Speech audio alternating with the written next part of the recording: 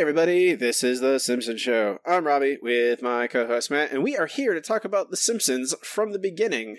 Matt, how are you? Robbie, I hate to say that an episode is anti-Semitic, but this episode, It's not. it's problematic in today's climate. Nah, I don't think so. We have our, I believe I called him our Hebraic correspondent last week's episode. So he'll give us the lowdown dirty dirt on Krusty the Clown. Andrew, frequent guest of the show, Andrew of the AndrewBlog.net. Andrew, how are you? I am doing well, Robbie, and thank you guys for having me back despite my playing Chaim Potok in a Star Trek fan film.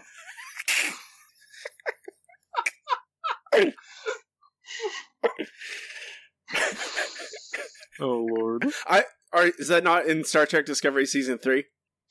Well, it is, but it's actually you're playing the real writer who's been brought back to life by a rock monster to determine whether humanity is good or evil. That sounds about as terrible as Discovery is, so that sounds right. Let's see. We are brought to you by Sports on Patreon. You can support us by going to patreon.com/The Simpsons Show for only $2 a month. Get access to all of our bonus content, a bunch of old podcasts, new podcasts, all kinds of stuff on there. Or just if you want to help out the show, we'd really appreciate you. This week's episode, it is Today I Am a Clown, episode FABF01. This is the first episode of the newest of a production run. I don't know which production run we're on anymore. 15, 16, somewhere. Originally aired December 7th, 2003. Written by Joel H. Cohen, directed by Nancy Cruz, received a 6.1 rating, which is about 10.5 million viewers. Number one show on Fox that night. I don't know about that week. I still can't get weekly data. The chalkboard gag, over 40 and single is not funny. I mean, is that referencing Krabappel? She's not single. Not at the moment, anyway. Yeah, she's with Skinner in the current canon, right? I don't know. Last night checked, but that changes a lot.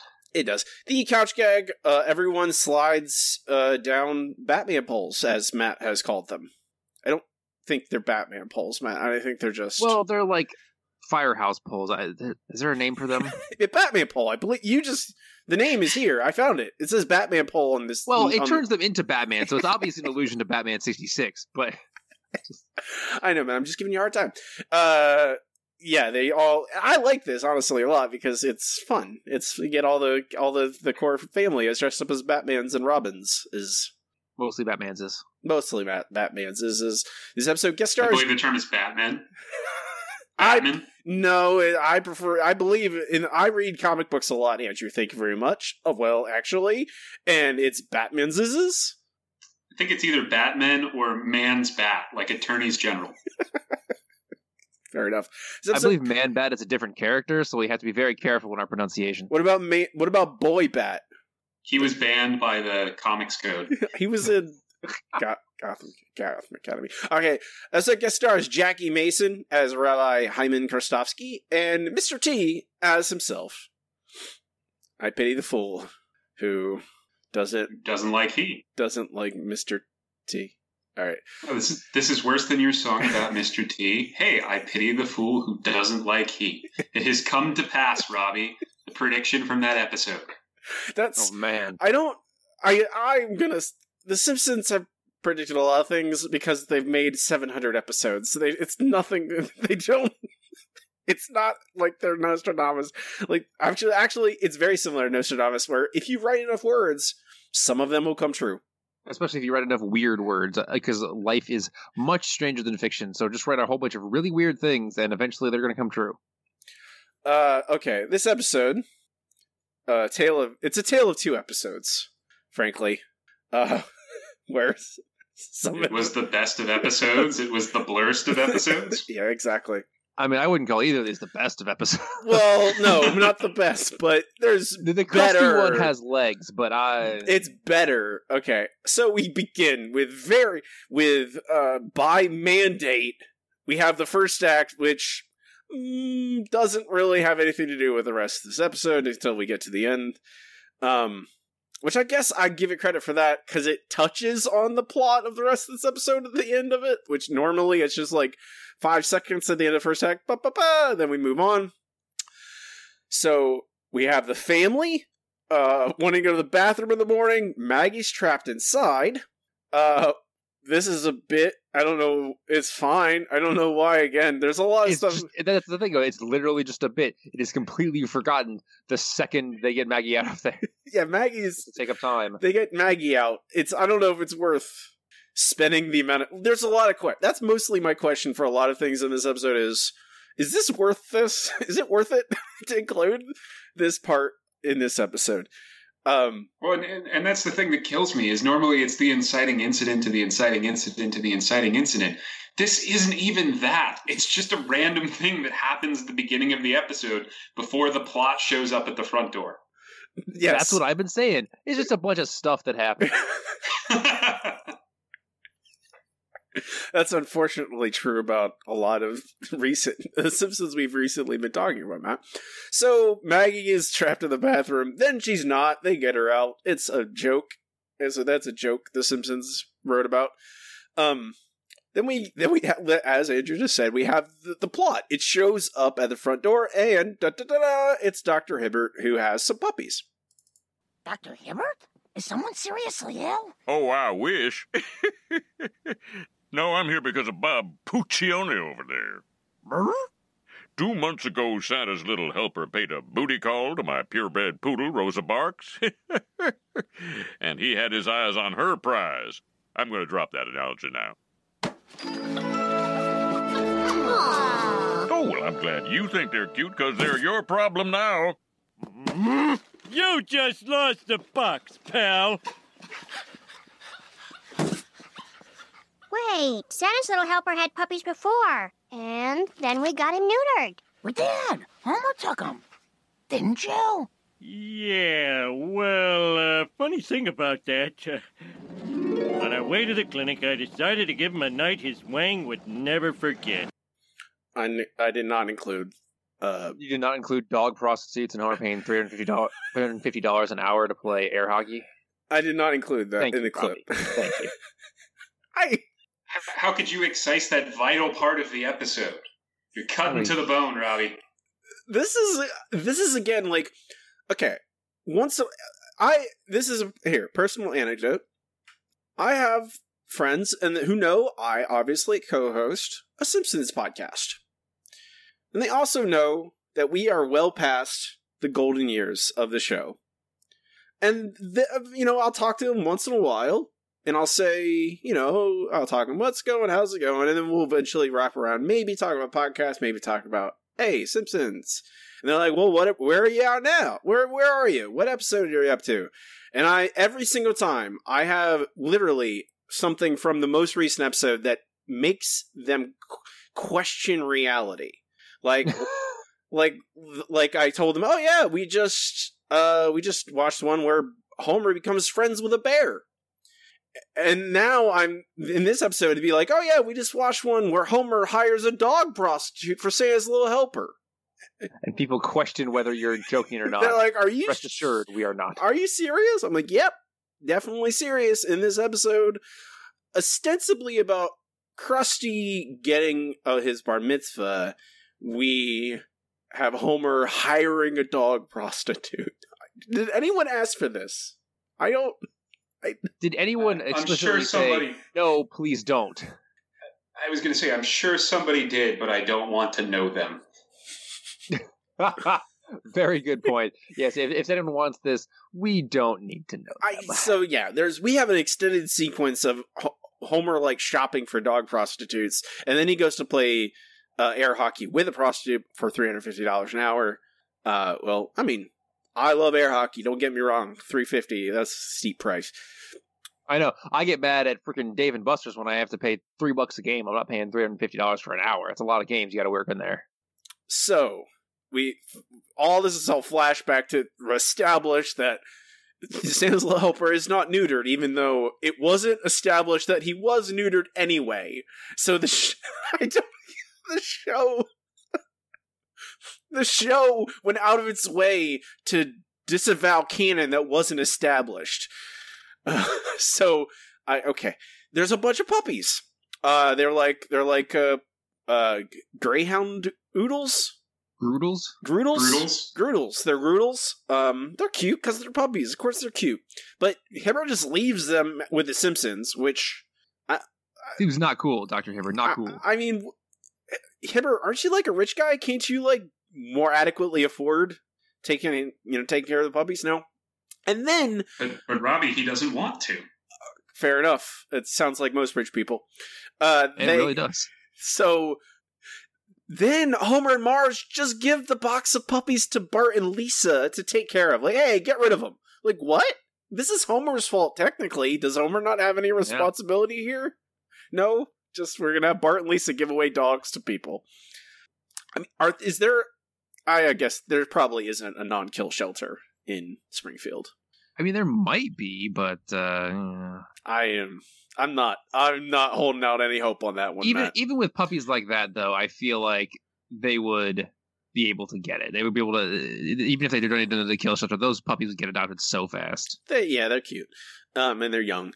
So we get a little tour of them giving away dogs. We get Willie. One who takes a dog. We get Snake, who technically steals a dog from them, even though they want him to have it. And finally, we get to the plot, I guess, technically, sort of this episode, where Krusty, they finally give him a dog. He takes it, and then he goes to his old neighborhood while he's walking the dog, and now we get a plot. Albert Einstein, Lorne Michaels, Sherry Lewis, Lamb Chop. Why ain't I here? I'm a bigger name than Chaim Potok. What is he, some kind of Klingon? I'm gonna get to the bottom of this.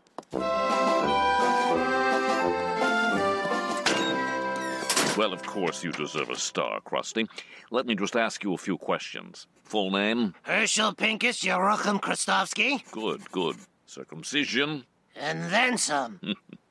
Date of bar mitzvah? Well, you see, the truth is, I never had one. No bar mitzvah?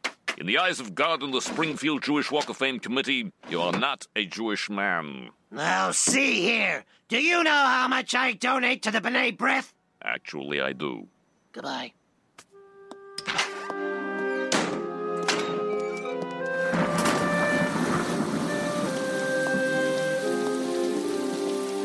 Krusty, what's wrong? I just found out I'm not Jewish. Oh, I was turned down by all those country clubs for nothing. Well, you're still my hero. So what? Everything's changed. I thought I was a self-hating Jew, but it turns out I'm just a plain old anti-Semite. We have so much to discuss. Ugh. So that's just downright disturbing. So it's worth noting here that not for nothing, plot aside, most Jewish organizations care about whether you're Jewish based on whether your mother was Jewish, because it is a matrilineal line in terms of how we consider religion to pass through. For instance, I think the head rabbi once said in one of the Israeli Supreme Court cases that a man could eat a ham and cheese sandwich on the holiest day of the year, and if his mother was Jewish, he would still be a Jew in the eyes of this court. So bar mitzvah is plot relevant, but not really how it's done. I was gonna ask, Andrew. I was just gonna go. It didn't seem correct, but I wasn't gonna, whatever. Simpsons need things to happen in their cartoon show. So, Chris, I would say it is sort of like the Anabaptists. Like, there is an idea in Judaism that you have to make a conscious choice to accept the rights and responsibilities of Judaism, and that's supposed to be what the bar and bat mitzvah is about. But I guess, it wouldn't be crazy for somebody to expect that, but at the same time, it's less typical.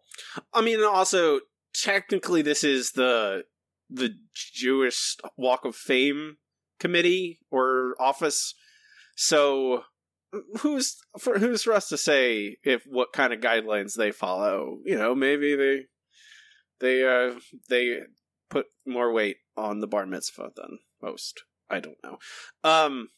It is a stressful year. Lisa's there. That's very nice, convenient that she's right there. Both her and Bart are right there to confront, to talk to. They're just walking around in this Jewish neighborhood, I guess, to talk to Krusty. Wait, do you guys not take random strolls through the Jewish neighborhoods of your cities? Not the Jewish neighborhoods, no. They see a specimen such as myself coming in and they run and hide, which, is completely understandable. No, I would not do that. But they think you're a golem, Matt. Yeah, probably. Because you're big. Because Matt's very tall. If no one knows, Matt's a tall man. So, hey, I'm not gonna... It takes them too long to get there, and whatever, but there's something... At least it ends... The first act ends with a plot. We're here.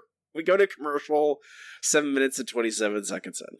And when we come back, Krusty is lamenting the fact that, he's not really Jewish. In fact, all of his life's problems come from this. That's it. Every problem he has in his life is because he's not actually Jewish. Now, for some reason, Bart and Lisa are here to console him, and they ask, well, why did he never get a bar mitzvah? So they decide, hey, let's ask Krusty's dad. And it turns out he has a very, very good reason. Krusty, your dad's a rabbi. How could you not have had a bar mitzvah? Who knows? I've lived so hard, there's big gaps in my memory. I remember learning to ride a bike, then pretty much nothing till right now. Why don't we ask your dad? Yeah, right. My father will put this in a spiritual, philosophical context. I'll tell you why you didn't have a bar mitzvah. It's because you're a putz. Everything is a joke to you. I was afraid you'd make a mockery out of the whole ceremony, like you're making a mockery out of me right now. Maybe I am, but you can't argue with the laughs. So what? It's not my job to make kids laugh. Yes, it is. You're a clown. Oh, without a bar mitzvah, I'm nothing. So, yes, as we can see, Krusty is, being Krusty, and that's why he never got bar mitzvah, which I believe is a slight modification on what we learned before in Like Father, Like Clown, but not too much of one, so, we can give it a pass. I want to say that I like... Anytime Krusty is on screen, I like the episode. Well, yes, because it's a character growth moment for Krusty. Krusty finds out he's not technically Jewish because he was never bar mitzvahed. Therefore, he has to go on a path to, become this person that he wants to be. That works for the most part. There's a lot of... My only problem with this particular plot is that there's a lot of stupid jokes that are kind of pushed onto this. We'll get to one in a minute. I'm pretty sure I recorded it, but yeah. I mean, that's my only problem with this one. I don't mind the fact that some of the jokes are stupid because I think most of the jokes land for me. I like that whole bit where Krusty is like he's like we get deadpan Bart and Lisa. We get it's not my job to make children laugh, and they're like, yeah, it is, and like it's good old dependable kind of Krusty humor, and some of it doesn't land. That's fine. I don't really mind that. I mostly mind the ending. Or the non... Oh, yeah. That was my biggest problem with the opening of the whole bathroom scene, is they really needed some more time at the end, and instead they wasted it on the bathroom gag. But we'll get to that. So, Krusty decides to announce on the show, hey, he's Jewish, he's going to embrace his identity, which honestly is kind of a dangerous thing to do, even today, sadly, so good on him. He announces it on the show, and then we had a Jewish Itchy and Scratchy, which is... I didn't find it terribly offensive. Andrew, perhaps you can shed some light on how terrible this Itchy and Scratchy is or isn't. I mean, I don't find it offensive in any way. It's silly, and it fits in the general parlance of Itchy and Scratchy, of turning regular situations into over-the-top bloodbaths. And so, in that spirit... I don't find it...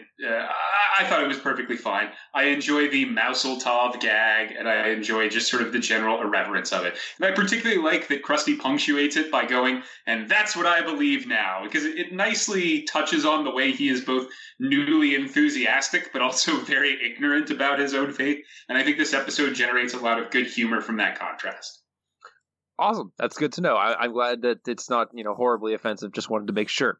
So, at this point, we see that Krusty is trying to, push his Jewishness into the show, and that's great. Unfortunately, it's a little tough on Krusty because he is obviously getting up there in years and can't really perform the way he used to. This schedule has me working on Saturdays. That's the Sabbath. Well, we could tape 2 shows on Friday. Are you nuts? I can barely get through one show on Friday, even with the, smelling flowers. Such expensive flowers, filled with remorse. Anyway, we gotta book a guest host. How about Jon Stewart? He's a son, a lover, and a pundit rolled into one sexy package. He'd be perfect, so forget it. I need a guest host so bad he can never replace me. I need someone who's not intelligent, not good-looking, and so utterly repellent I'm your man. Man, are you unpleasant? You're in. So this is where the episode starts to go very, very downhill, because Krusty needs a replacement for 1 day a week, because he can't, work on the Sabbath. And so it's Homer, because it's The Simpsons. It has to be at least one of the family members. Who's the worst one? Why, it's Homer. So we go immediately from this. Man, before you get it, okay, we get this scene, right? Okay, where they're looking for the replacement. Mm-hmm. They don't mention that he literally was a clown. There's an entire episode about Homer being a replacement clown. Of course. Why can't... They can't mention it upon penalty of being whacked by the mafia. That's the only thing that makes sense. No, it makes zero sense. I don't know why you wouldn't at least just mention, hey, instead of having all this other crap. And then it's not even, he's not Krusty. I don't get what, it's a different show altogether. What if it's replacing Krusty? Wouldn't he just be the guest host of the Krusty the Clown show? You would think, but instead, Homer completely changes how the show works. Okay, I'm just putting it out there. I'm pretty sure on every television show, they give guest hosts the ability to completely change the format from what it normally is. Why wouldn't you? Otherwise, that would be restricting the creativity of the guest host. Exactly, and television studios are not at all about money. They are about fostering creativity at every turn. Whew. I don't think a bigger lie has ever been told on this show. I'm just all those Tonight Show guests, hosts. They definitely just turn the show into something entirely different. I don't know. That is the most crazy thing to me, is that this Homer B-plot, Homer television host B-plot, is not funny, makes no sense, and wastes a bunch of time, which this episode desperately needs for the A-plot. I don't know why it's here. There's not a reason I can fathom it. Because otherwise, this whole episode would be about somebody who's not a Simpson, Robbie. Duh. Well, I'll say this. You kind of need it. Not that you couldn't have something else, but you kind of need it to set up that Krusty wants to put on a grand different show to get his career back.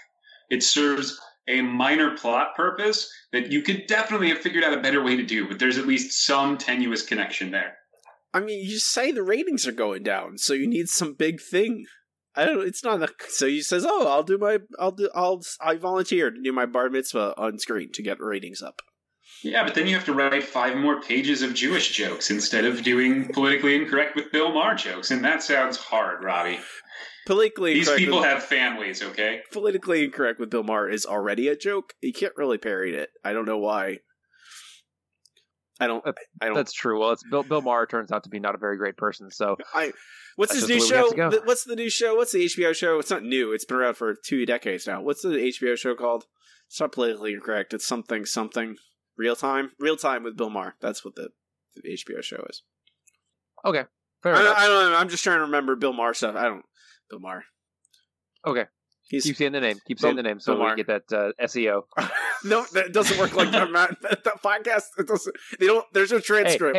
Hey! If my phone can always be listening to me to serve me relevant ads, then they can be listening to podcasts too. Your phone's not listening. Matt, you'll get all of the Bill Maher content you've been so desperately craving. Wow, I don't think I've ever craved anything less, but okay.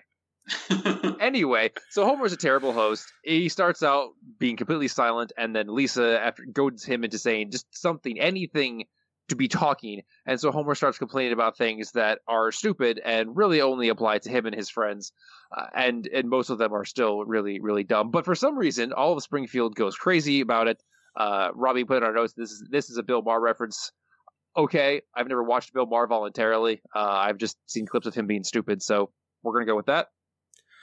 The rest of Springfield loves this show. One woman even gives up looking at her sonogram to watch the show because she identifies with it so strongly. I mean, meanwhile, there is go ahead. there is a joke here, Matt. I guess this is me. The joke. One, they talk about how reality shows are the hot thing. This is not a reality show. This is a talk show. Talk shows have existed since television has existed. So I don't know. That's true, but talk shows like reality TV are cheap, so I guess that's what they're trying to go with. The joke here is Homer appeals to the lowest common denominator, and that's what people like. That's the joke, and they do it. That's the only joke, really, for this whole segment. And you guys can do better. I don't know. You can do better, please. Well, yes. I at least appreciate that there's a whiff of satire here, that they're trying to poke fun at the indulgences of television. It is raised and dashed so quickly. This entire subplot takes up maybe 3 or 4 minutes of the episode, and it's not as though it's sprinkled throughout. It shows up halfway through the second act and is pretty much done by the beginning of the third act. So I don't know why it's here if they're not going to do anything with it. Well, that was it for this episode. We'll talk to you guys again next week. If only. This is where the episode stopped. It didn't get bad. So, anyway. Meanwhile, Krusty is learning to be Jewish. He has to learn a whole lot of rules. Some serious, some not. I'm pretty sure Jewish people are not required to eat Chinese on Christmas, but maybe I'm wrong. Maybe it's written in one of the later books of the Torah. I don't know. Andrew may be able to fill us in. There's a very rare passage of the Talmud which strongly suggests it. Oh, okay. Well, that's good to know. I didn't know if it was one of those later day decisions by the rabbis that they have. It's not directly written down, but it's like common law from previous decisions. It's in the commentaries to the commentaries. That's where I figured it would be. So, but the rest of them are obviously real rules. No pork, which Krusty has to avoid eating a sandwich that is an entire pig. Which, thank goodness he got out of that in time. Back on the show, Lenny wants more money, so Homer immediately replaces him with Barney.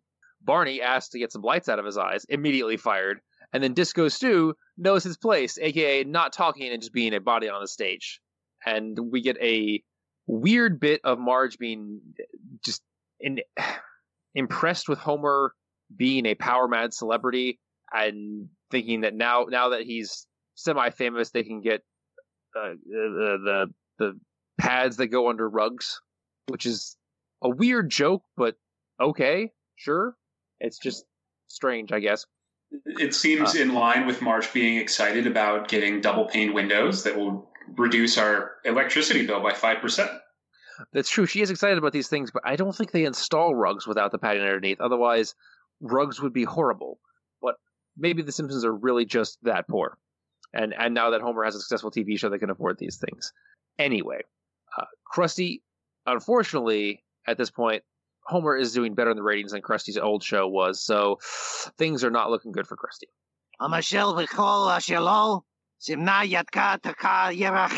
Very good. You just done yourself a Dr. Brown's. Krusty, you know Diane, Stu, and Jeremy from the network? Hey. Krusty, we've got some bad news. We think you're super talented. Oh, God, you're canceling me! Krusty, TV is a fickle business. You've had a good run, but Homer Simpson's a fresh face, and You're not doing this fast enough. You're fired, too. No!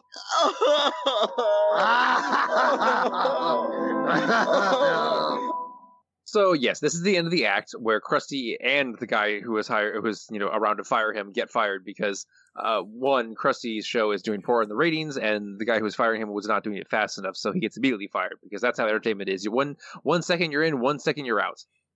So obviously Krusty's upset by this, and with that we fade to black.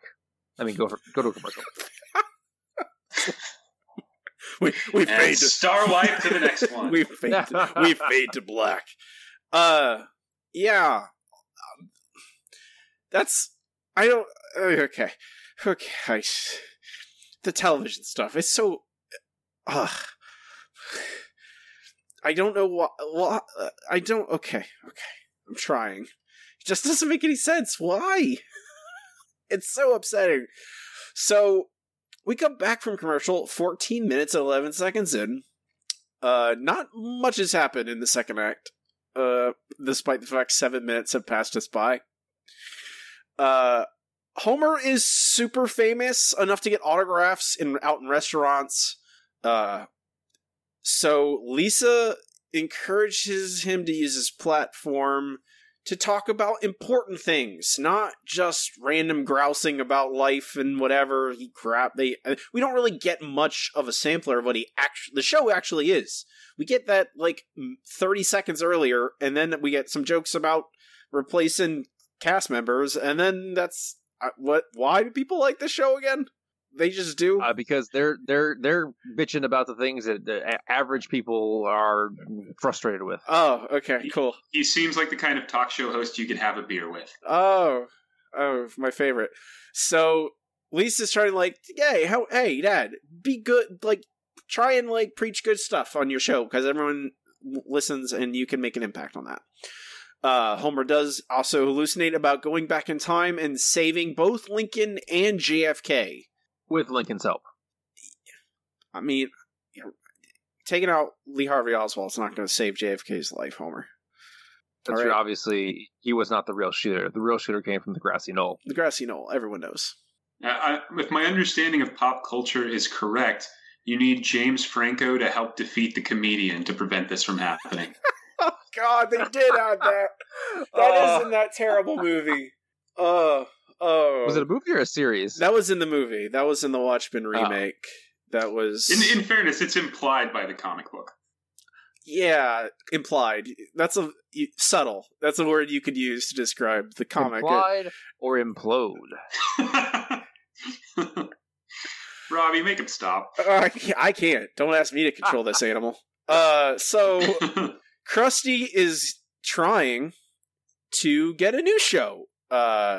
And so he goes to the fine people of Fox. Look, since my own network dumped me, I thought maybe I could do a show on Fox. Oh, I'm sorry, Krusty. People aren't interested in stars anymore. They want reality. Wait a minute. How about a show where girls think I'm a millionaire? But what they don't know is I'm rife with disease.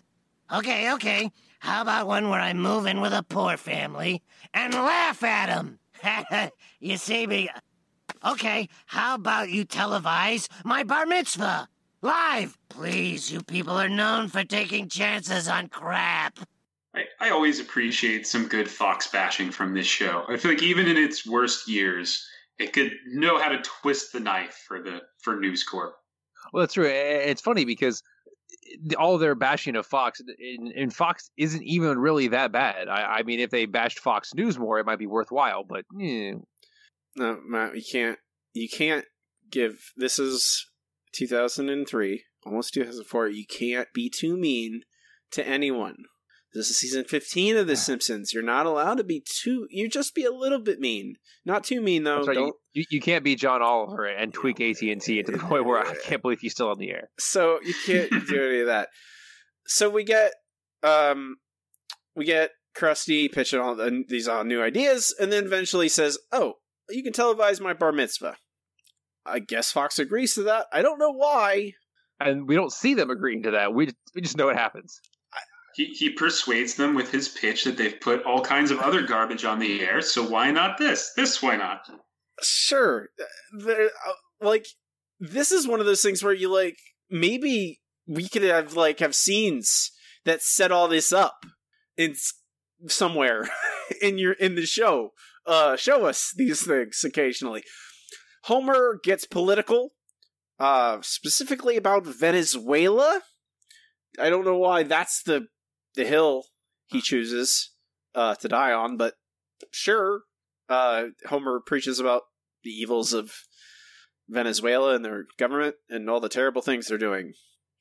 I mean, as we have seen, Homer was correct. We just didn't know it back then. I guess so. Everyone hates it because it's boring and terrible. It's turns out people don't like to be harangued about important things. Not really. So, as we have discovered with the Daily Show and the Late Night with John, or last week tonight, you have to have jokes about the terrible things so people can laugh while they cry. Wait, Matt. I watched this episode of The Simpsons. You have to remind me. Jokes, what are those? Well, jokes are when something is funny and make you laugh. Obviously, The Simpsons forgot how those work for the most part, but there are other places out there that still understand that. That's overly mean. This episode did make me laugh a couple times. I just wanted to poke them a little bit. Because I was going to say, maybe I'm overly sympathetic because there's a lot of Jewish and Judaism-related jokes here, but I at least chuckled pretty thoroughly throughout this one by the time they got to the Krusty story. Whenever Krusty was around, there was more hits than misses. When Krusty is not around, it's pretty. Yeah, it's just a commentary on stupid television shows and power mad celebrities, and we're tired of those. And I would say that you could do something with that if you made it funnier and means something. So we get Krusty's bar mitzvah all of a sudden. We don't get a scene where Krusty's dad says, "What are you doing? Why are you trying?" We don't get him like multiple scenes would make perfect sense where you're like, hey, Krusty's dad would probably step in at this point and say, hey, why aren't we having a traditional bar mitzvah in a temple? And voice his displeasure. And then Krusty would maybe feel sad, but say, no, I have to because the ratings of my show are falling and I don't want to get canceled. That would be the reason you would do it. Or I got canceled, I need to have my show back. And then we have like drama between these two characters. It's a good idea for a scene, Robbie. I would have liked to have seen that emotional beat. I would maybe have that happen in your show. So then we don't get that. That doesn't happen. We just go directly to the bar mitzvah, where we get a bunch of crap happening. Live from Springfield Stadium, it's Krusty the Clown's Wet and Wild Bar Mitzvah. Shalom, Springfield! Shalom! I can't smear you! Shalom! Now to get you in the Bar Mitzvah mood, put your hands together for the Beach Boys! Experience! Mezuzah, menorah, created from the Torah. Pastrami, knishes, onto sets of dishes. A church with no steeple for God's chosen people. Now let's meet a man who's muscle-bound and a man who's bound not to eat mussels, Mr. T and Krusty the Clown. T? I haven't seen you since we roasted Chevy Chase. Yeah, we were kind of rough on him. I felt bad for the guy. You pitied the fool? That's one way of putting it. Time for me to get into character.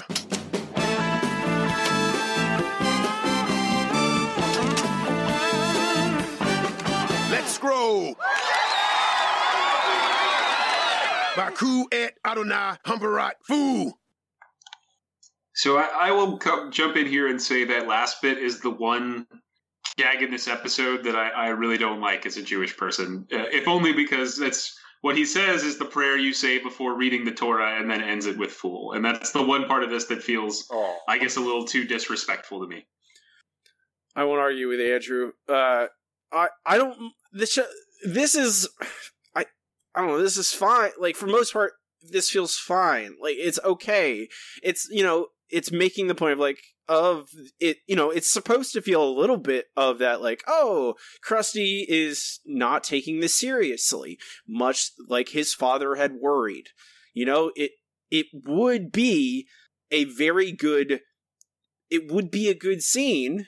Like, you could throw in these gags, but then also have more of Krusty being conflicted about having this going on, having more conflict with his father, because you could complete that arc where he goes, no, actually, and blah, blah, blah, have more drama and actual story about Krusty and all that. But it's just like, okay, here's some gags, some Mr. T's here, there's the Lion, I believe the musical, or the Broadway Lion King is mentioned. There's, it's just a stage show. It's like a variety show, I guess. We don't really get what the show is. Like, because we don't see much of it. We get like a couple minutes. So, alright. We go back to Homer's show, where he's gotten even more political, and so now people are tuning out in droves, and it gets canceled right in the middle of filming. Or airing? I guess it's live, which doesn't make a bunch of sense, but sure. Whatever. Who cares? I guess that's really what the writers did. They went, who cares? Let's just end it now. I don't know. So, Homer, this subplot just drives me crazy. The more I talk about it, the more frustrated I'm getting. It's canceled. Homer and the family go to get sundaes. They're all going out for frosty chocolate milkshakes. Basically. But... it completes Homer's arc. It's very subtle, but in that opening scene, if you listen closely and you play his bastardization of Johnny Cash backwards, it sings out, "I'd really like a sundae right about now." So boom, arc completed. Okay. I appreciate your attempt at levity, Andrew. That's way better than laughter. I'm not capable right now. It's whenever I'm in the thick of this, when I'm discussing it, it's when I'm like realizing, getting like, oh my, it's nothing, because then they just leave the episode and they're gone, and there's no arc. Like, Homer doesn't care if he's a television host or not. He's just like, he's sad. We don't know why is he sad. He was the host for how many, like, for what, a couple weeks? However many times it took Krusty to study for his bar mitzvah. I don't like. Why is this here? I mean, when you're 12, it takes a year, but presumably Krusty is a little more adept. That's a good point. Maybe, I don't know how long it would take Krusty, but we don't even get a timeline. That's the thing. It is never established, like, oh yeah, this is how long things go on. We just know that a couple people get replaced on the talk show. But how long did that take? We don't know. There's no context for anything. It just doesn't matter. It doesn't matter. So the family's gone. They're out of the show, out of this episode. They're weird, which maybe just do that in the first act.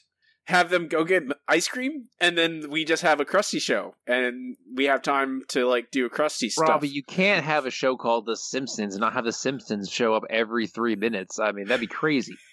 I don't know. Because you and Matt, we talk about this a lot over the years, especially with newer episodes, post-Golden Years episodes.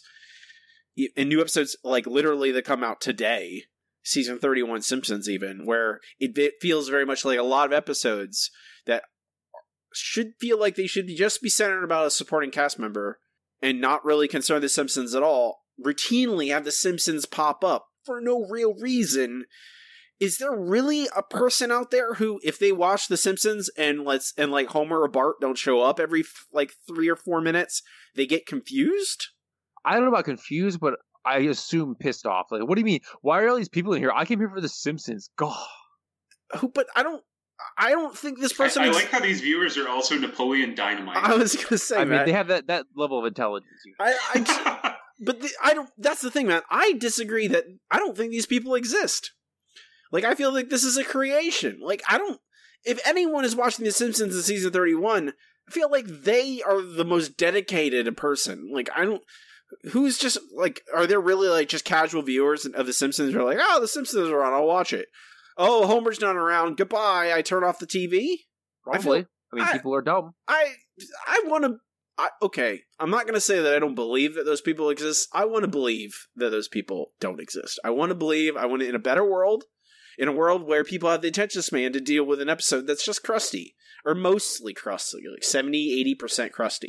This episode's like 50% Krusty, and it struggles, especially here at the end, because of that fact. So, we have the show continue, the Bar Mitzvah show, lots of crazy stuff going on, empty spectacle, etc., etc. Krusty sees his father in the stands and gets sad. And then we get the ending of the episode. Thank you, cast of The Lion King. And now, for our grand finale, the super Star of David, Mr. T. I pity the shoe that won't let Krusty in now. Spin me, clown.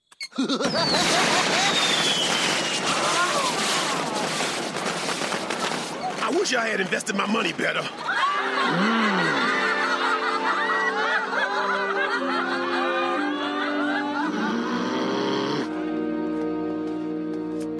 Krusty, the ratings were good. Raymond rerun good.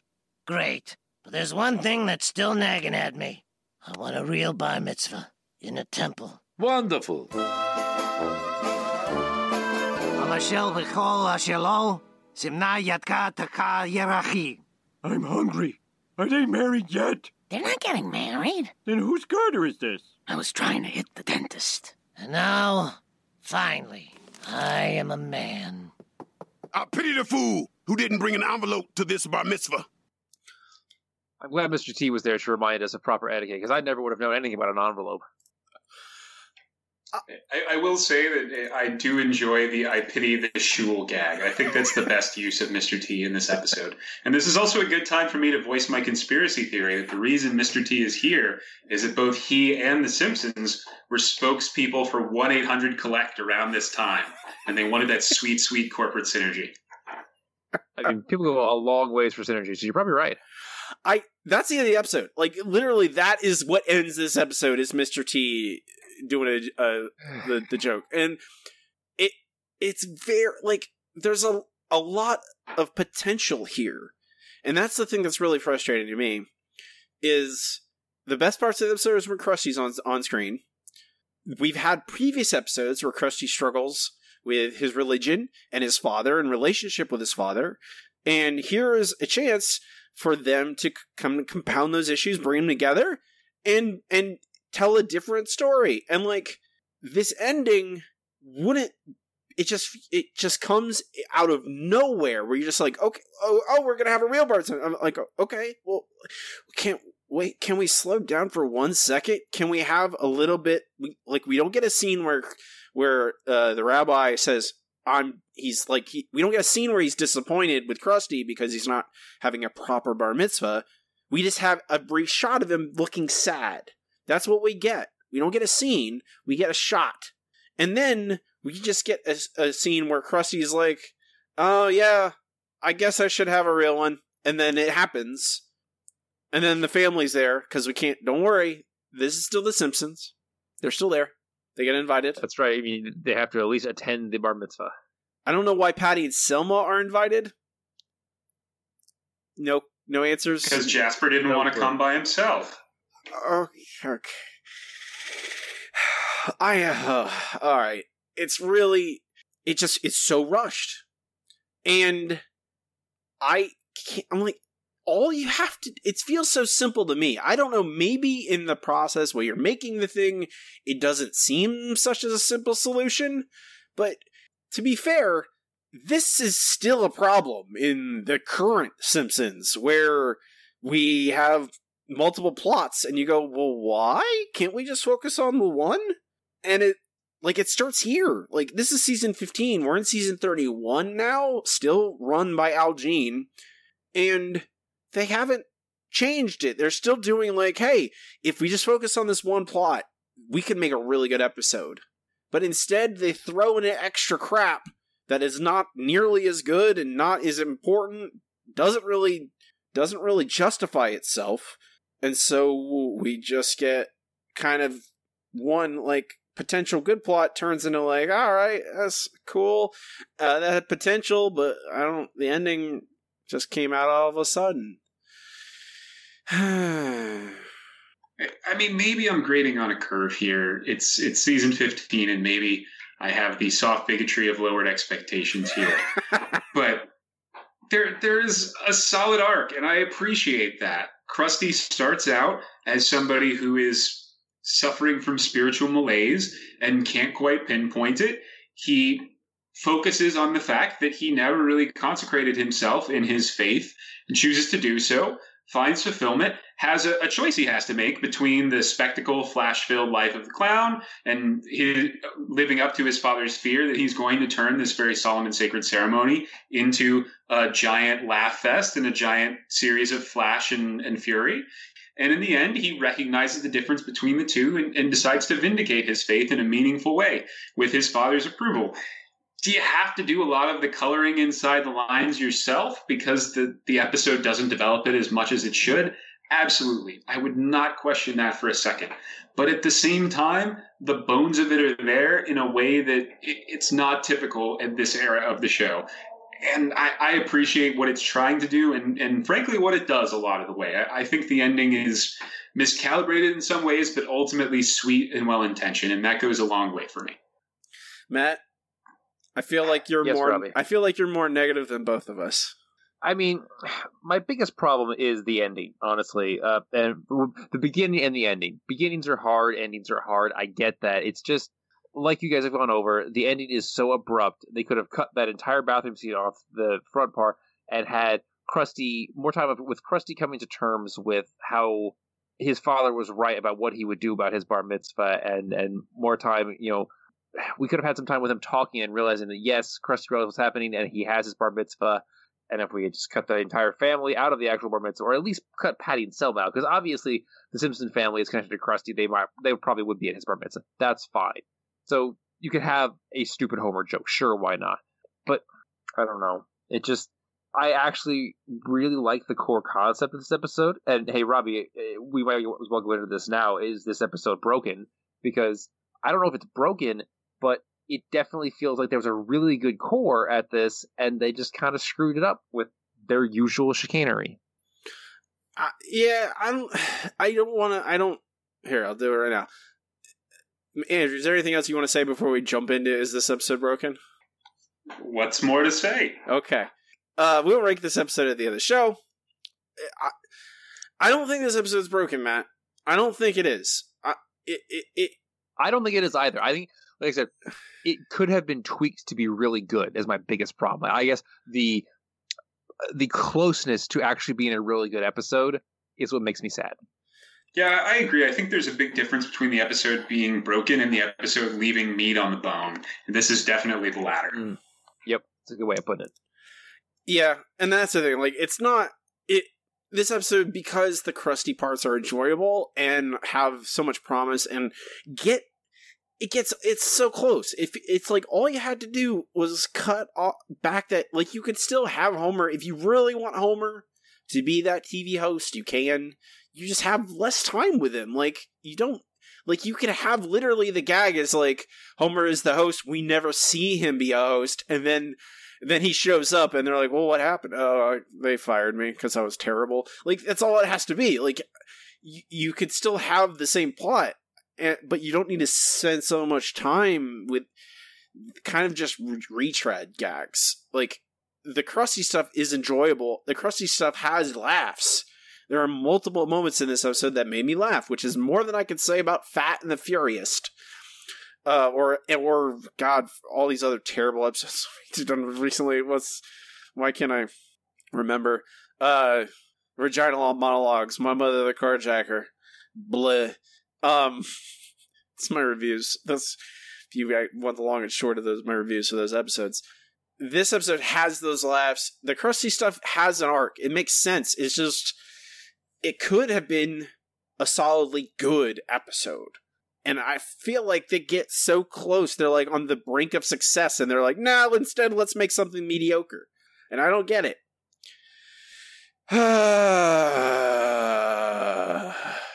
Don't want to know what happened.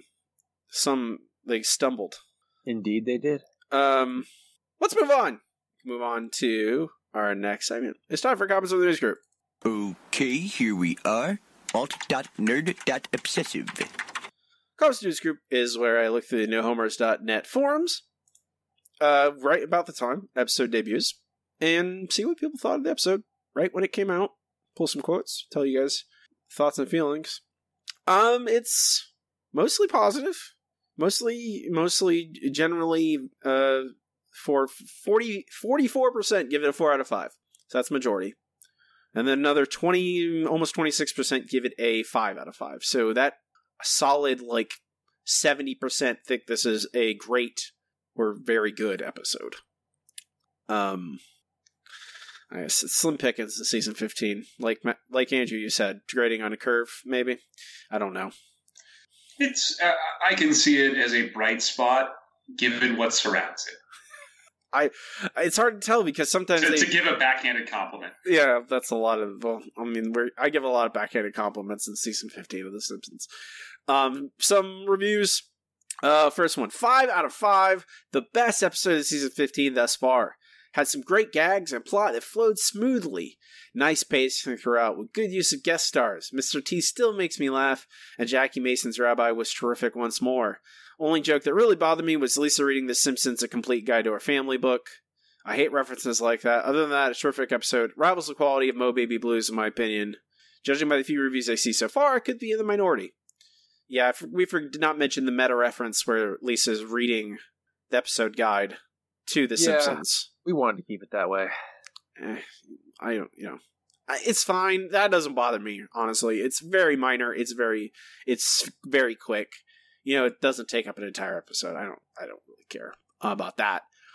Next, Mazel Tov, another winner from season 15. A very funny opening scene. Return of the Chalkboard gag. Yes. And I was rolling when Lisa looked up 2F18 in the episode guide.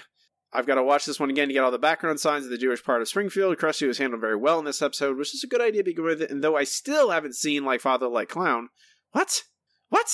Wait a minute. Wait 1 second. Don't ever watch this episode before you watch that. What? Jeez. Who is this person? Okay. All right. Rabbi Krustovsky still worked for me. The subplot also went well with some nice lines from Lenny, Carl, Ralph, and Wiggum, along with some hilarious TV industry satire and jabs at Fox. Both of Krusty's bar mitzvahs were great, and I don't mind Mr. T as much as I expected. He actually had some pretty good bits. Altogether, a hilarious Krusty episode with some nice religious humor and social satire. That's 6 winners in a row this season. 4 to 5. 6 winners in a row. Oh, okay. Another triumph. Okay, sure. That's what I would call fat and the furriest. Ooh, A winner, a triumph. Finally, this one was up and down. A few failed gags. I like the meta reference with the book. Nice to see they have a sense of humor, and can poke fun at themselves. Did anyone notice the product placement? Slim Fast. Didn't like the Wolfcastle anti-Semite joke. Felt it diminished his character, and they could have put some random German-Austrian accent guy. Would have been more funny. The Krusty cocaine joke was good. The Grammy Emmys, I don't know what they're talking about. And I had a slight chuckle at the role. Again, I don't know what this person is referring to because their grammar is very bad, but I thought it ended abruptly, but it maintained my attention. 3 out of 5. I don't know. I don't. Wolfcastle's fine. He's not a real character, so whatever diminished his character. He doesn't. Has Wolfcastle ever had an episode about him? No, we've had one about his daughter and a couple where he kind of guest stars with Homer, but that's really about it. Who cares if he's they make a Nazi joke about him? Whatever. I think people are mad, oh, you're saying that Arnold Schwarzenegger is one. No, this is Rainer Wolfcastle. He's a catch-all Austrian. He's a catch-all German. He has a German accent. That's all that people know.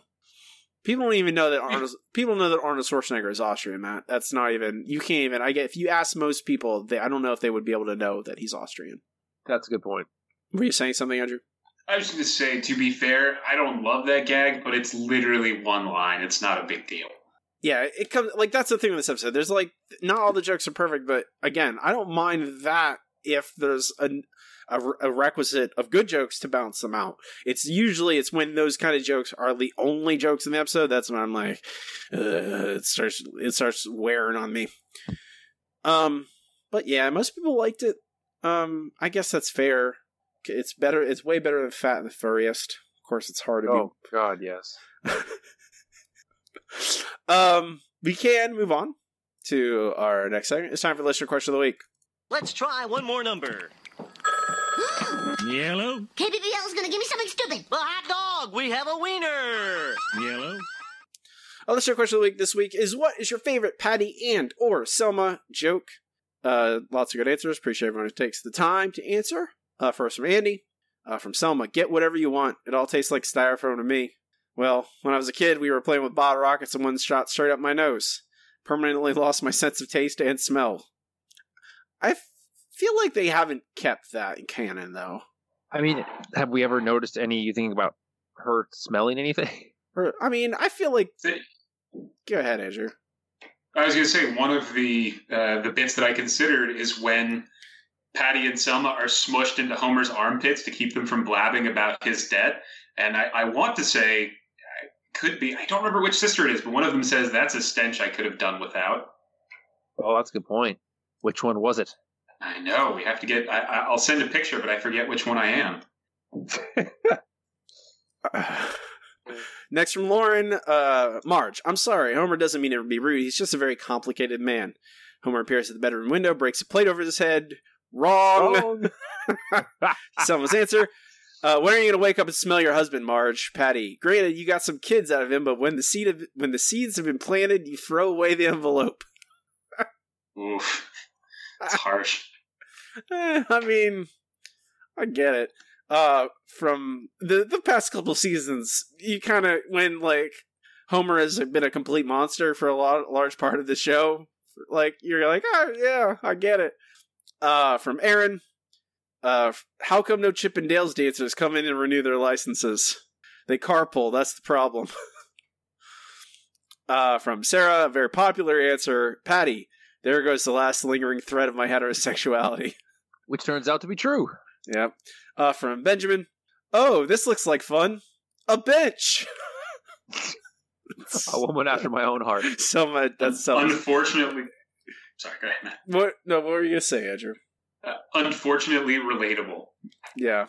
From Jenny at Hippie200. Again, there goes the last lingering thread of my heterosexuality. As a gay person, I often use that line. From Brian at Brian J. Field. It's like he disappeared into fat air. I do love the Patty and Selma laughter. It's just so good. It's a good laugh impersonation. I can do the laughter. I cannot do their voice. It's too hard. I just destroy my voice box. From Vicky of Evola13. Homer. Patty, Selma, I'm sorry. Selma, he's hugging us. What do we do? Patty, just close your eyes and think of MacGyver. Have we gotten to the episode where they kidnap Richard Dean Anderson yet? We haven't, right? It's not for a few years, I don't think. Okay, good. I don't remember it, Matt, but there's probably episodes that we've covered that you would tell me did something happen like that. I'd be like, I'm not sure. Like, maybe, and my brain might have, like, destroyed... I definitely remember it happening, but, you know. I would say my brain would have destroyed that information as an act of self-preservation. You know, like, yeah, you literally could tell me that something happened in some of these episodes from, like, season 12, and I'd be like, oh, really? All right. I believe you. From Abby at Energy Turtle. The episode of Murphy Brown where she sings Natural Woman to her newborn son made me cry. Selma recreating the scene with Jub Jub packs the same emotional punch while still being silly. The Simpsons at their best. Oh, Jub Jub. From Austin and Nitsua 2210. From Krusty Gets Busted. Patty finishing their 8 carousel vacation slideshow. This is all the mail that awaited us upon our return. And this is Selma dropping off a vacation film to be developed. Thus concludes our Mexican Odyssey. Very thorough. From AR at Yes It's Aaron. From Kate Fear, when someone is shocked to see Patty's hand go up about wanting to kill Selma. She's always leaving the toilet seat up. Finally, Evil Starlight at Evil Starlight. Patty, ha ha ha. Selma, what's so funny? Patty, I was just thinking about the time Homer got his nose caught in the toaster. Selma, we'll watch the tape tonight. That is one of the best jokes they've ever had, I swear. Matt, what's your answer? I love Patty and Selma and the humor around them, but it's gotta be her singing Natural Woman to Jub Jub. I love when a show like this is able to take a character that shouldn't be, you shouldn't be empathetic towards and make them whole. They get a 3-dimensional character that you can go, okay, this person obviously has some very bad qualities, but you still want to root for them, and that is the point in there where I'm like, yes, that is exactly what I want. Andrew, what's your answer? As sweet as that is, I'm going to have to go with the Duff Gardens episode where Selma says, hey, anything this bad has to be educational.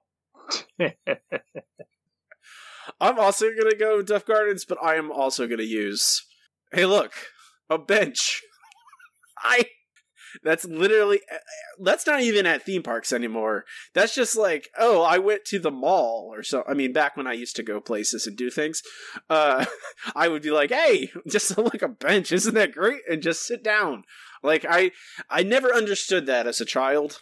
when I watch The Simpsons. And now you do. Now I'm like, yep, absolutely. Give me that bench. This is my favorite ride at Disney World. The bench. I can just sit there, especially if someone will bring me ice cream. Then it's even better. That's the best ride in the whole world. I just sit on a bench and someone brings me ice cream. That's my favorite ride in Universal Studios, the Harry Potter land. Do you at least get butterbeer ice cream? I don't know. I don't get the butterbeer flavor. I get... No, the peanut butter and jelly is the best ice cream. Hands down. Intriguing. I'm not, and I'm also not joking. The ice cream is the best part about Harry Potter Land. I'm like, whatever you, Diagon Alley, ice cream. The ice cream in the ice cream store. I don't really care about any other crap. Ice cream. Benches. Also, benches are good. Next week's question. What is your favorite Krusty quote? Ooh, that's going to be a tough one. I already know my answer. Unless someone could change my mind. But I'm pretty sure I already have my answer. Because it's the one I quote myself all the time and make myself laugh, so I don't care. But I will post this question, let's see, on our Twitter, which is @SimpsonsShowPod. You can email us at simpsonshowpod@gmail.com. And you can also find this on I posted a question up on our Patreon, which is patreon.com/TheSimpsonsShow. You do not have to be a patron. You don't have to be supporting us to have access to the question. It's a public post. Next up, Matt, it is time for the No Google Trivia Challenge. I am too smart. I am too smart. S-M-R-T. I mean S-M-A-R-R-T. The No Google Trivia Challenge, where Matt and I each challenge each other with 3 trivia questions, 1 easy, 1 medium, and 1 hard, and try and stump the other. I have, let me scroll down here, let me look. I have a 5-point lead. Is this right, Matt? How can this be correct? I think I've just been going too easy on you. I'm worried this week. I'm pretty sure I got some good questions, but I don't know. No, this is what happens, man. See, we're 5 episodes in, right? Now 6. This is technically the 6th episode of the season. This is my fall. This is where it starts. This is usually right where it starts, where I get a nice lead, I jump out of the lead, and then I just can't keep the pace. I don't know what it is. Let's see. Where's my questions? They're here somewhere. Your easy question, Matt. Are you ready? Ready. What catchphrase does Bart say that makes him famous in Bart Gets Famous? I believe it is. I didn't do it. You're correct. All right. All of your questions are from Das Bus, that accursed episode that you seem to love. I don't love Das Bus. I just don't hate it like you do. Oh, let's say Mo, I guess. Anyway. I guess that's your first question. That's not an answer, I suppose. All right. Uh-huh. What animal actually ate the food from the cooler? A pig. Wild pig. Wild boar. It's a boar, but yeah, sure. I mean, wild boar. Okay, it's a boar. You don't need to be so insulting, Matt, calling me a boar, all right? I feel like I'm a life of the party. You are a boar, Robbie, obviously. Okay. All right. Words hurt, you know. All right, Matt. Your medium question, which I'm not sure if I should reverse my medium and my hard question, but we'll see. Okay. What's the name of the monkey that Giuseppe, the street performer, sicks onto Homer in the past? Past. Yeah, there's a flashback where Homer is a one-man band. Right. One-man band. This is how we tighten up, I believe it is. This is the music we tighten up to. It's not Go for the Face. I remember Go for the Face.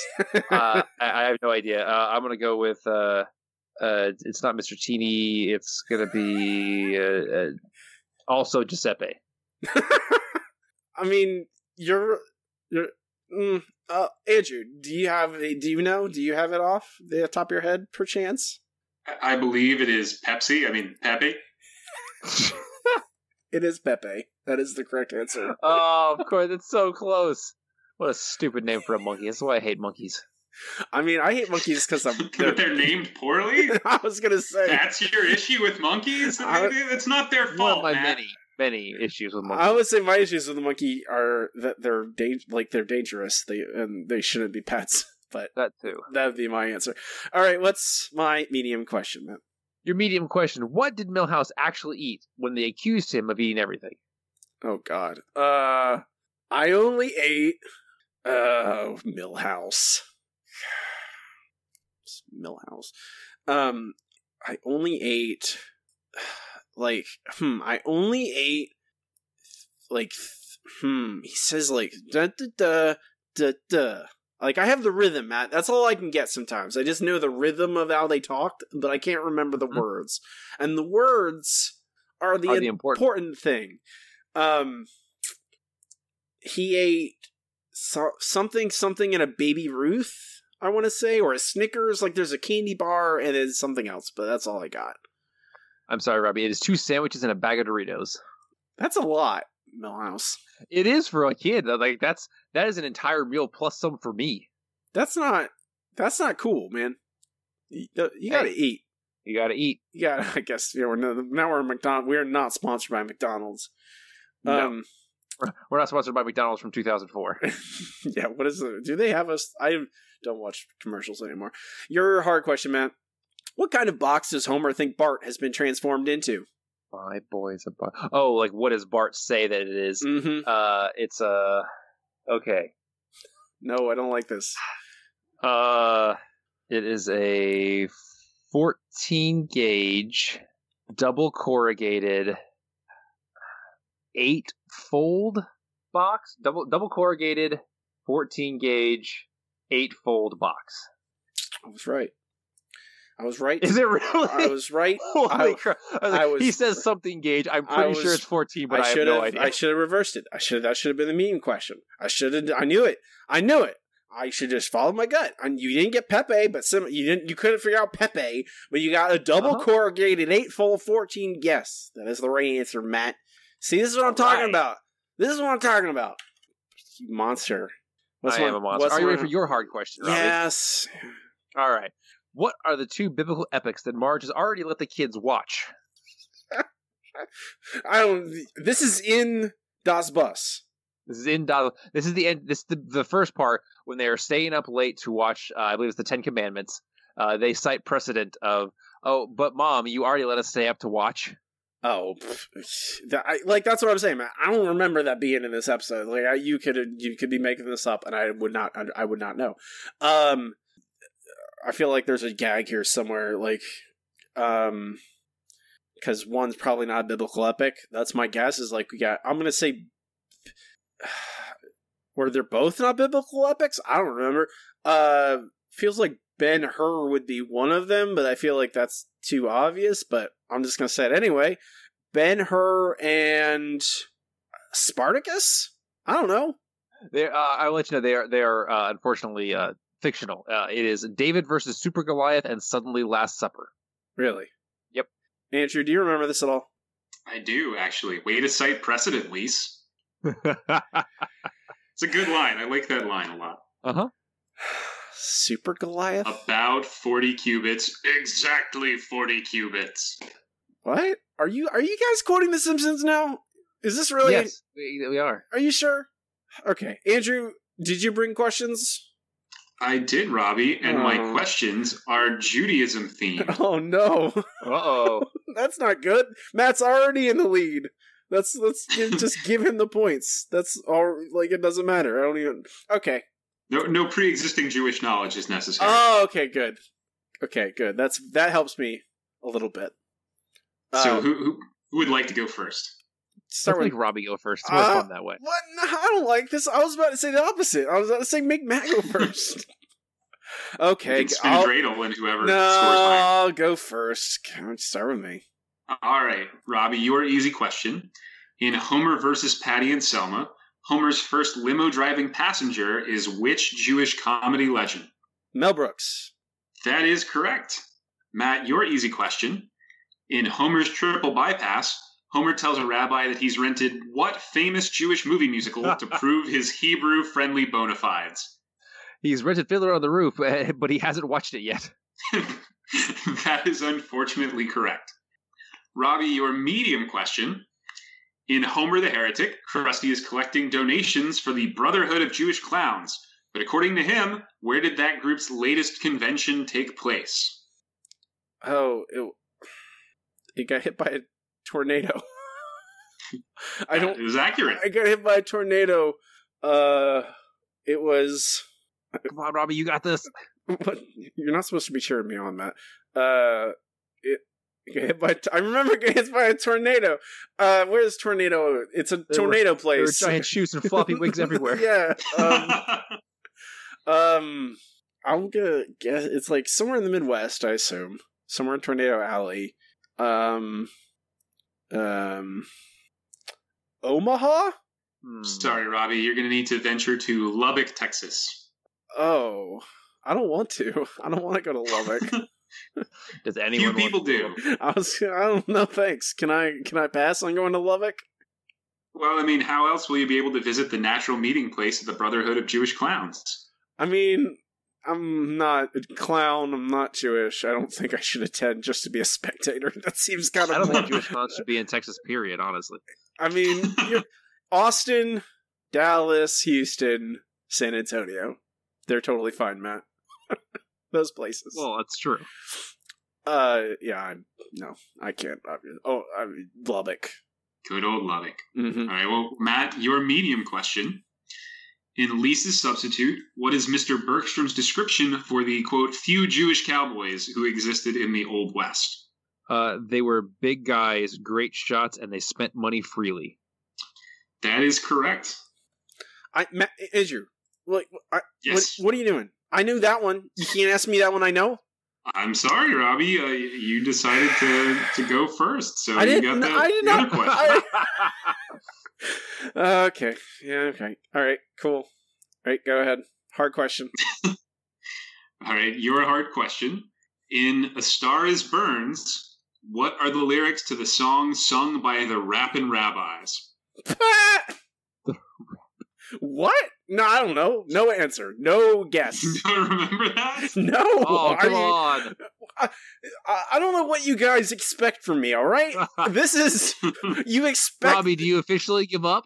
Yeah, I don't know the answer to this. What are you talking Don't about? eat pork, not even with a fork. Can't touch this. What? Are you kidding me? Correct. Are you kidding? That is absolutely correct. What are you talking about? Are you? It's the Jewish answer to the Benedictine monks. I don't know how you missed What it.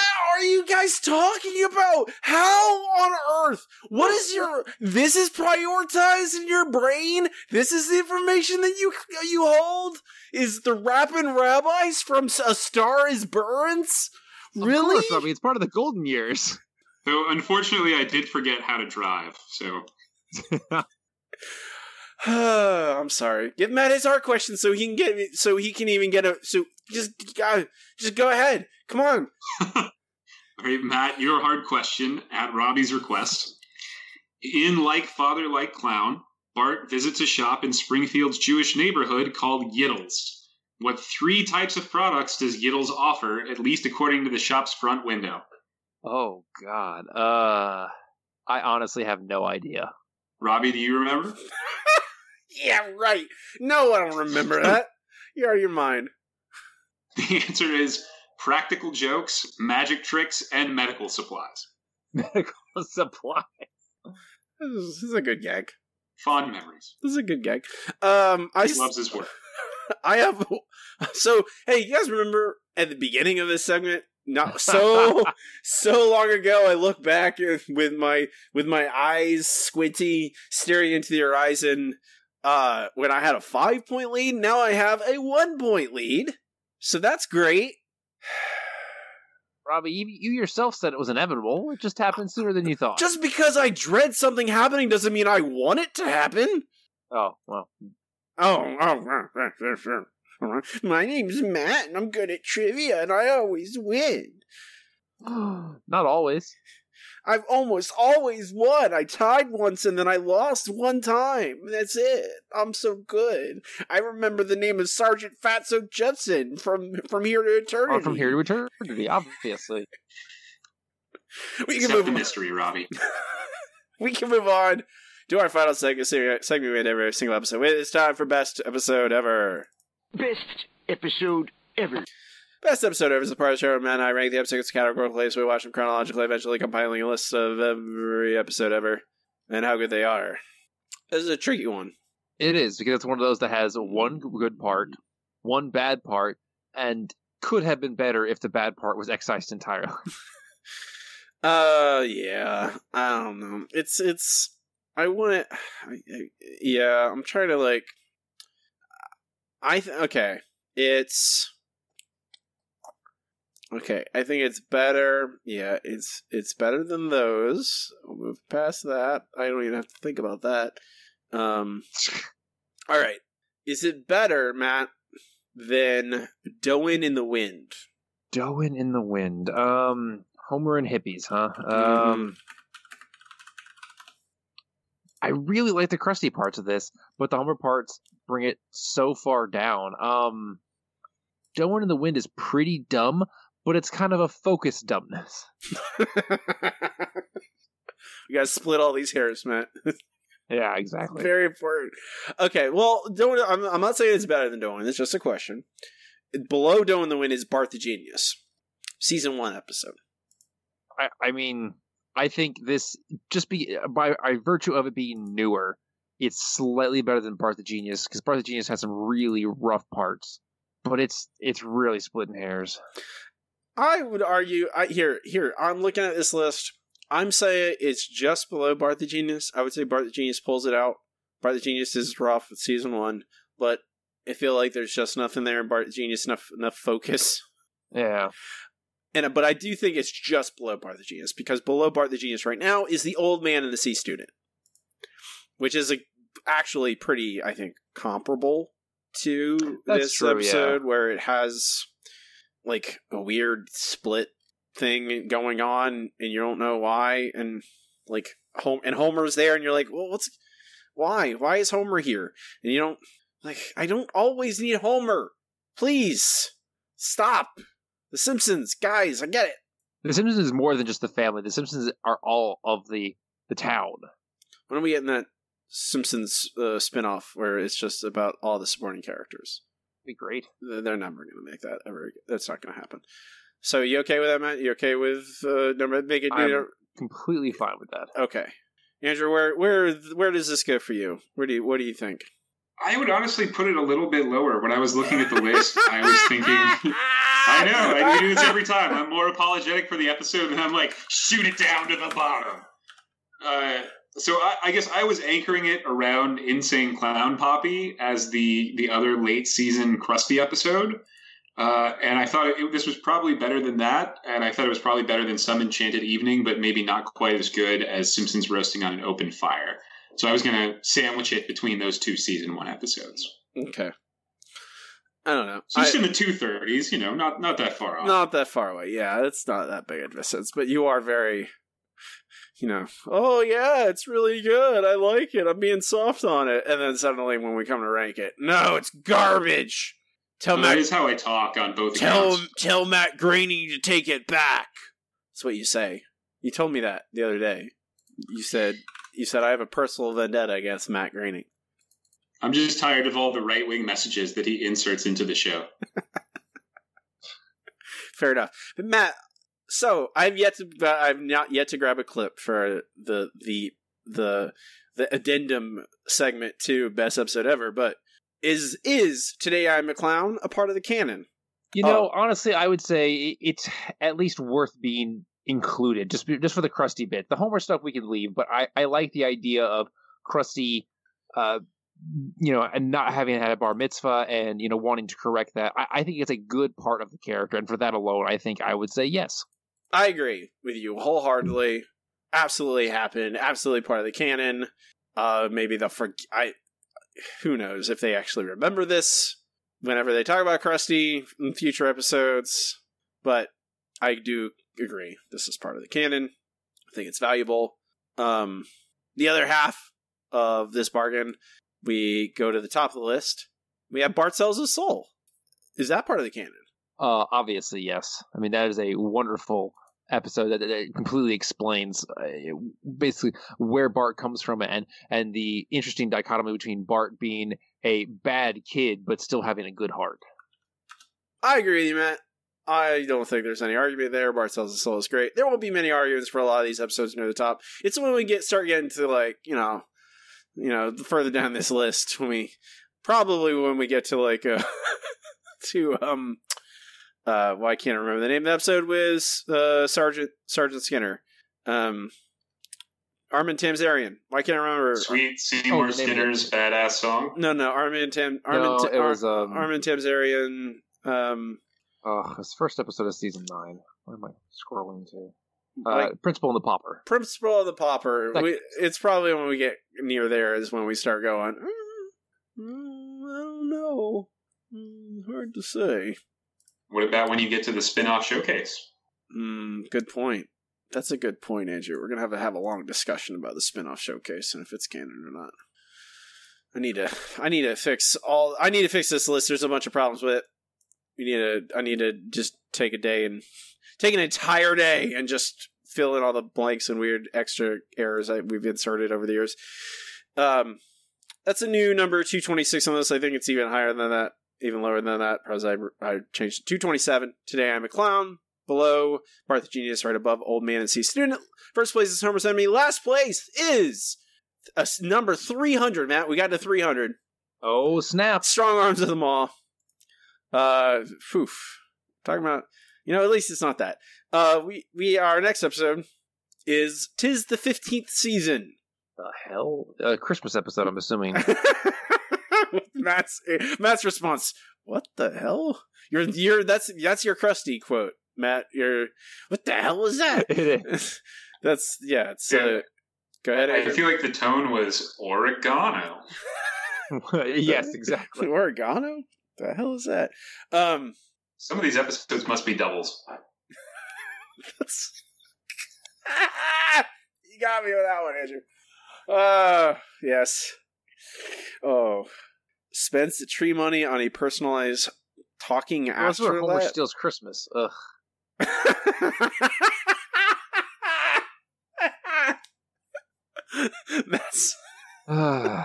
Matt's already disgusted. We haven't even watched the episode yet, and Matt's disgusted, so that's good. I'm sure it'll be great.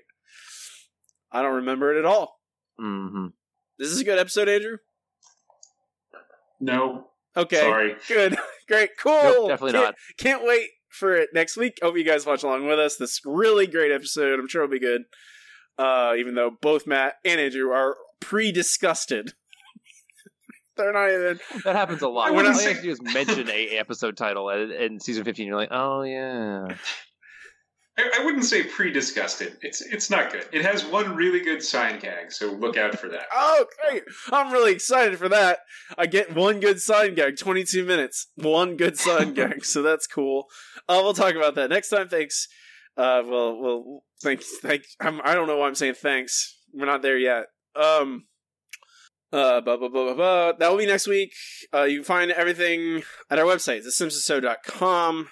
This list, links to our Twitter, to our RSS feed, to our Patreon. If you want to help out the show and help us pay for hosting, we'd really appreciate it. We thank all our supporters on there.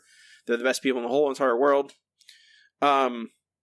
Before we go, you can find me on Twitter at Robbie Dorman, and my website is robbiedorman.com, which includes links to my other podcasts and places to buy my novels. My newest novel, The Split Circle, the story of an exiled American forced to investigate a psycho death cult in Eastern Europe, in a small Eastern European town, is available on there, and you can read it for free with Kindle Unlimited.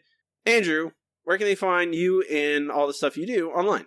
Well, first off, thank you guys for having me once again to indulge in my usual Michigas here. But folks can find me at my website, which has links to all of my writing from all across the web. It's theandrewblog.net. You can also find me as part of Consequence of Sound's film and TV sections, and also on the spool.net, where they are donating this month's revenue to the Chicago Bail Fund.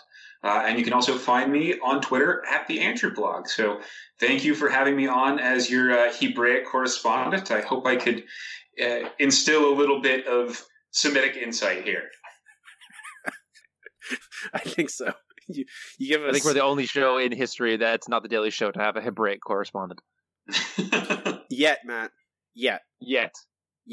All right? There's still time. There's lots of... Well, maybe. I mean, I'm not necessarily going to speak to the future of humanity, but I'll still say yet. Matt does not participate in social media. You will not find him. Oh, that's true. This week especially, probably last week as well. You don't need to hear from me. You should go talk to people who have more influence on the world. You don't need to talk to more white guys. Go talk to somebody who has more to say about the wonderful world that we live in. The wonderful. That was sarcasm. Matt's dancing between the raindrops there with this little outro. I'm Robbie. And I'm Matt. And keep watching The Simpsons.